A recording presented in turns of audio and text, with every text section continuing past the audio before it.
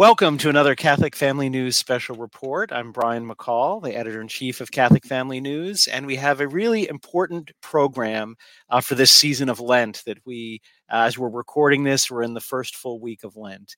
And as we're going to talk about a new book that has recently been published by Father Jeffrey Jambon, the Ignatian Meditation, which I have my copy, which I've been reading here.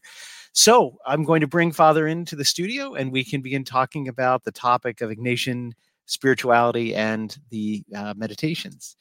Welcome to Catholic Family News, Father. Thank you very much, Brian. Now, your name is probably familiar to at least some of our viewers, at least those who subscribe to the newspaper, because you were writing for us for a time some meditations on the spiritual exercises, some of which are the basis of the book. But maybe for those who didn't read those or who don't know you, could you just maybe start by telling us a little bit about yourself, who you are, and just a little background? Oh, yes, sure. Yes, I was born in New Orleans, Louisiana, and I joined the seminary when I was 17 years of age. I joined the Legionaries of Christ, and because of the troubled order, I left 12 and a half years ago, and coming up at 12 years. And so it's been kind of hard to find a place to get settled. But as soon as I got out of my order, I discovered that I had to search for tradition, because I thought out there in the mainstream, it would be very important to protect my faith by holy tradition, Latin Mass and all the traditions of our forefathers. And so anyway, so I've landed now finally here in Missouri, and I'm the chaplain, the full-time chaplain of the Benedictines of Mary, which I'm very grateful, and I'm feeling very fulfilled as I'm taking this role.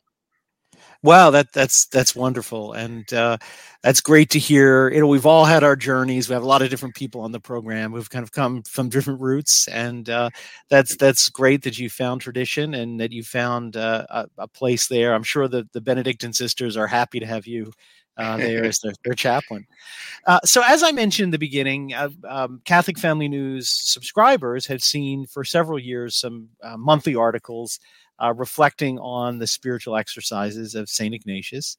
Why don't you start with maybe just a little bit, giving us an introduction for those who maybe haven't been on a retreat before or aren't familiar with it, what the spiritual exercises are. What is Ignatius? What are these meditations that you write about, where they're drawn from? Give us a little background. Yes, well, definitely, it's a spiritual experience, an encounter with our faith to the very roots.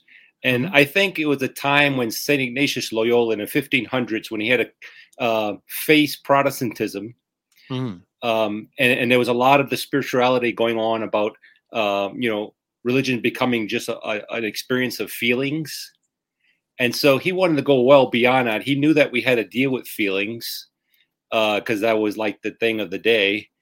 But he wanted to bring people down into the very depths of Holy Catholicism, so that the entire person, not just the feelings.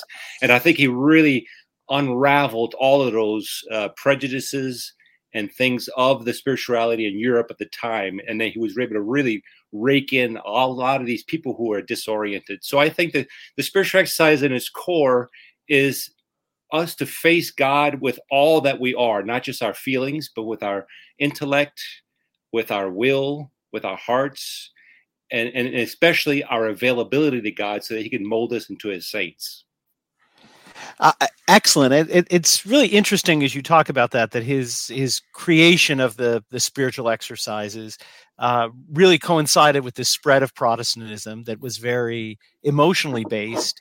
But in our time, we have modernism, which is kind of the next Protestantism 2.0, I sometimes say, the next version in degeneration. But again, that appeal to emotion, that thinking about things purely on an emotional level and not clearly thinking out ideas, is just as important now. So I think that makes, you're right, his spiritual exercises as relevant today. So St. Ignatius composed these for a 30-day retreat that people would work through. Why then did you write this book? So what is your reason for the book? I mean, why people could just read the spiritual exercises? What do you do in the book? Correct. Yeah, I really think that our times are very special, this crisis that we have. And I really believe that the call is against this modernism by Our Lady in Fatima. So we have this wake up call. We got to get back to what Catholics are really supposed to be. But then, in order to sustain that, a daily nourishment, I think the spiritual exercise is the best tool that we can use in order to be founded on rock and really keep our faith and keep our motivation and keep our eyes clear. Because I think that without it, I think we'll be like a bowl of Jello just wobbling all over the place. So I really think, and that's what prompted me to write this book, because I've been doing this since I entered the seminary 32 and a half years ago. And we've been doing it every year for 8 days of spiritual exercises. And then we did the whole 30 years, 2 years before ordination to the priesthood. And we're really, I give this, my seminary and so forth, they really did a good job, because they brought us to the original sources of the exercise. It wasn't this modern way of doing it. It was like going back to the old fashioned way of doing things. So I really always loved this. And so I wanted to really share that, especially with the audience that is traditional, to really give them the tools necessary to embrace a solid spirituality, keep them at peace, and keep them fighting for Christ. That's the most important thing in the church. Right. Well, that's very true. And it's important in our world, with so many distractions, and Lent is a good time to recognize how many distractions we have, but with so many distractions, to take that time and return to first things. So, I mean, for example, the first meditation, the first topic we're supposed to meditate on is the principle and foundation, what the getting back to first things. And, we live in a generation, I don't know if you'd agree, where people don't like to think about first things. Oh, don't think about that. Keep distracted. And so it's really important that St. Ignatius, I think, said to start there, start at the beginning. What's the first principle? On what are we based?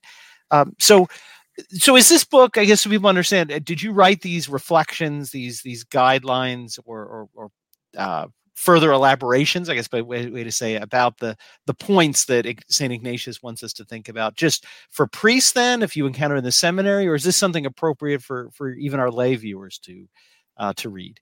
Yes, well, I had mostly in mind the laity, even though I've given these spiritual exercises to clerics and to religious, but my main focus was the lay people, because I've mostly given them to lay people. So since I became a priest, I've been able to do this many weekends around the country, around the world, and I was able to kind of develop my own notes on all my experiences. And so I just want to say, I have this. I would like to just publish it now. So it really happened, and so yeah, that was like the origin of my intention. So then, maybe you're not able to get to a spiritual retreat, or an actual, which is really the best way to get away from the world, where you can do this. But maybe not able to find you to be a retreat master. This way, people can access, as you say, your notes, really the conferences you would have given to inspire our retreatants. So. Perhaps in the spirit of Maximilian Kolbe, it's a use of modern means, publication, to help people. So, what have you? Maybe can you share with us, having preached retreats to clergy and religious? What kind of fruits have you seen from people who use the spiritual exercises, as you say, as a foundation of their spiritual life, their interior life? Do you have any observations over these years of things? Good things you've seen come out of it? Yes, bringing these people, some of them were kind of raw, not really experienced with their faith, or left their faith. They come to it, and usually I separate the groups. I just do only women, yes, or only men, and so they have a time to really recollect and to be there. And I've seen people, kind of absorb the talks, go to their prayer, and really change their lives, but from the very depths of their soul. And usually what really cracks things open is the general confession that St. Ignatius suggests people do. And they just pour out their souls, and grace just fills them so deeply. And but not like that passing feeling, but that when they finish the retreat, they really make some resolutions that are graphically different from their previous lives, and they really prove them and they really fulfill them, which is just a tremendous experience that I've seen. Not everybody to that St. Paul level of, so some things are gradual, but I have noticed that people really made a difference in their prayer life and their embracing of their daily duties. That's interesting you mentioned that, because I grew up in a sort of Novus Ordo, just typical diocesan Catholic parish. Went to Catholic school for 12 years. And interesting in retrospect, talk about, prayer. You have to pray. But nobody ever really taught me to pray. I really taught, again, beyond oracular prayer. I memorized the Our Father or the Hail Mary. We at least did have the Rosary for most of my, until high school. But in grade school, most of the time we prayed that. But beyond just repetitive vocal prayer, nobody really ever explained how to pray. Well, you should just go in the church and pray. Have you found that many Catholics have never really been given that prayer? We tend to think, maybe in a modern sense, prayer is just natural. We'll just know how to do it. Yeah, it's a good thing that you said that, because some people don't have those tools. And I think the retreat is geared to teach people that, or at least give them some idea for they can make their own experience. So I'll give you an example. Saint Ignatius is so concrete when it comes to describing the scene. So he wants us to use our imagination. He wants us to use our intellect, our will. He puts everything. So therefore, he paints an absolutely majestic scene of any given gospel story, and he wants the people. And he kind of like, I don't know about him, but the preacher is to develop the theme so that the people feel themselves there. They feel as though they're protagonists, like they're in there. And usually when the preacher, instead of just saying a bunch of jokes and whatever, I think it's important that the preacher really speaks about their problems that they're going through. Like really say, okay, these are the problems and these are the solutions. And usually the people react tremendously. They give great attention. They want to know how to go about it. So you give them all of that, and then they break away. And what's very important about the retreat is silence. Without the exterior and interior silence, the retreat will produce very little fruits.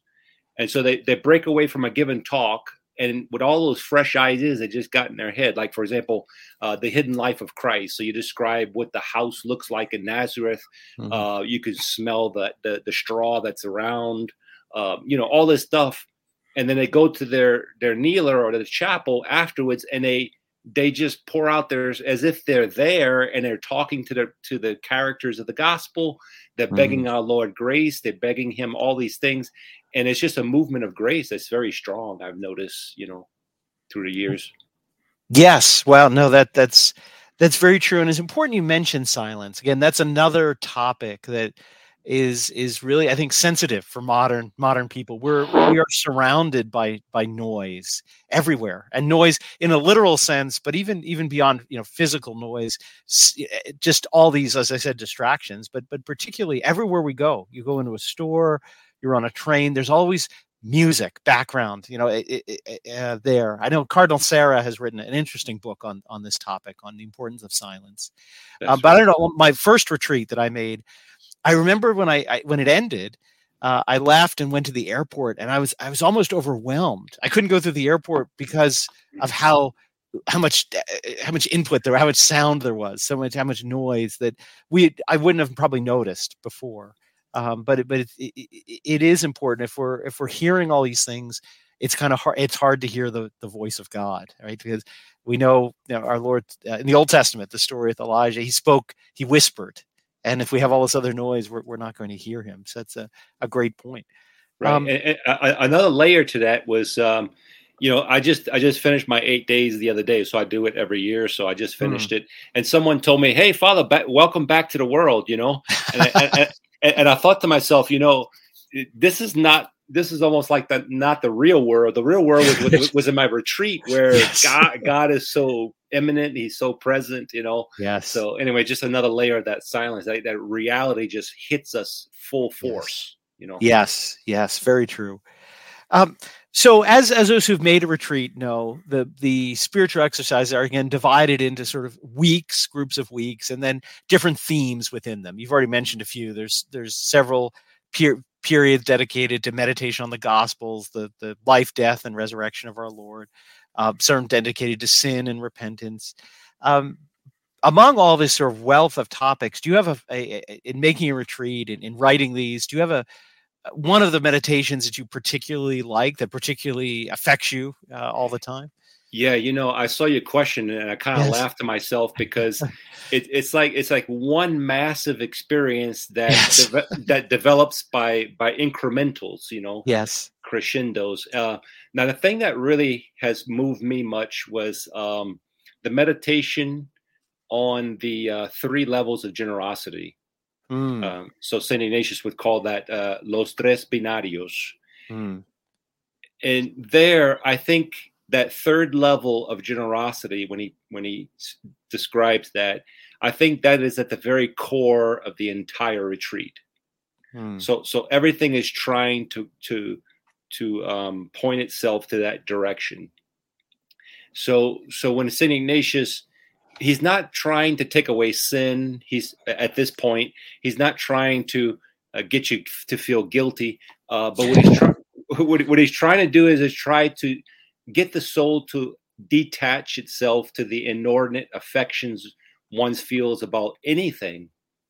He wants us just to be completely bare before God, so that God can say X, Y, and Z, and the soul will be prompt, heroic, and embracing all at the same time with great love. And in order to get to that point, we can't just be there. We have to kind of organically start from the beginning and from like a grassroots. So that's why you have the principle and foundation. Then you have the whole meditations about sin, and then you the temporal king that he calls. And so all these things are just little pieces that are trying to put this puzzle together. And then finally, when you get to the 3rd level of generosity, then you say, well, Lord, here I am. I mean, I've already seen how great you are, how you love me. And now I just want to give it my all. And that's very taxing to us fallen creatures, because we're not spontaneously in tune to that, And so then once that the center of the retreat happens with the 3rd level of generosity, then it builds on. Then it goes to the 3 levels of humility, and then all passion, death, and love of our Lord, and the public life, and all that. But that's in order to kind of put flesh on this principal core. So I think that's what's really important about it. That's interesting. It's interesting you pick that one. I see how you see it as kind of the centerpiece of the whole 30-day or the whole experience. It's interesting. When I first went on a retreat, the one that struck me the most was I think when you referred the 2 standards, the one where the sort of 2 kings, the 2 kingdoms are so vividly described, and you're in this field and have to, which way am I going to go? And I don't know, again, for many of us maybe who were raised somewhat Catholic, right? Believing we're Catholic, but not really having the full truth. The reason I think it struck me is I thought, well, I've never really chosen this. I'm so glad to have found tradition. God led me along, but now I actually have to make this not just I'm doing this, but a choice. Am I really choosing to be under the standard of Christ the King rather than the devil? Right. And it never had really struck me in those terms, as you say before. Making it visible. I remember the retreat master, as much as you do, I appreciated your meditations on that one, and here just made that such a vivid scene for me, that every moment is a moment of choice. Which way are you going to go?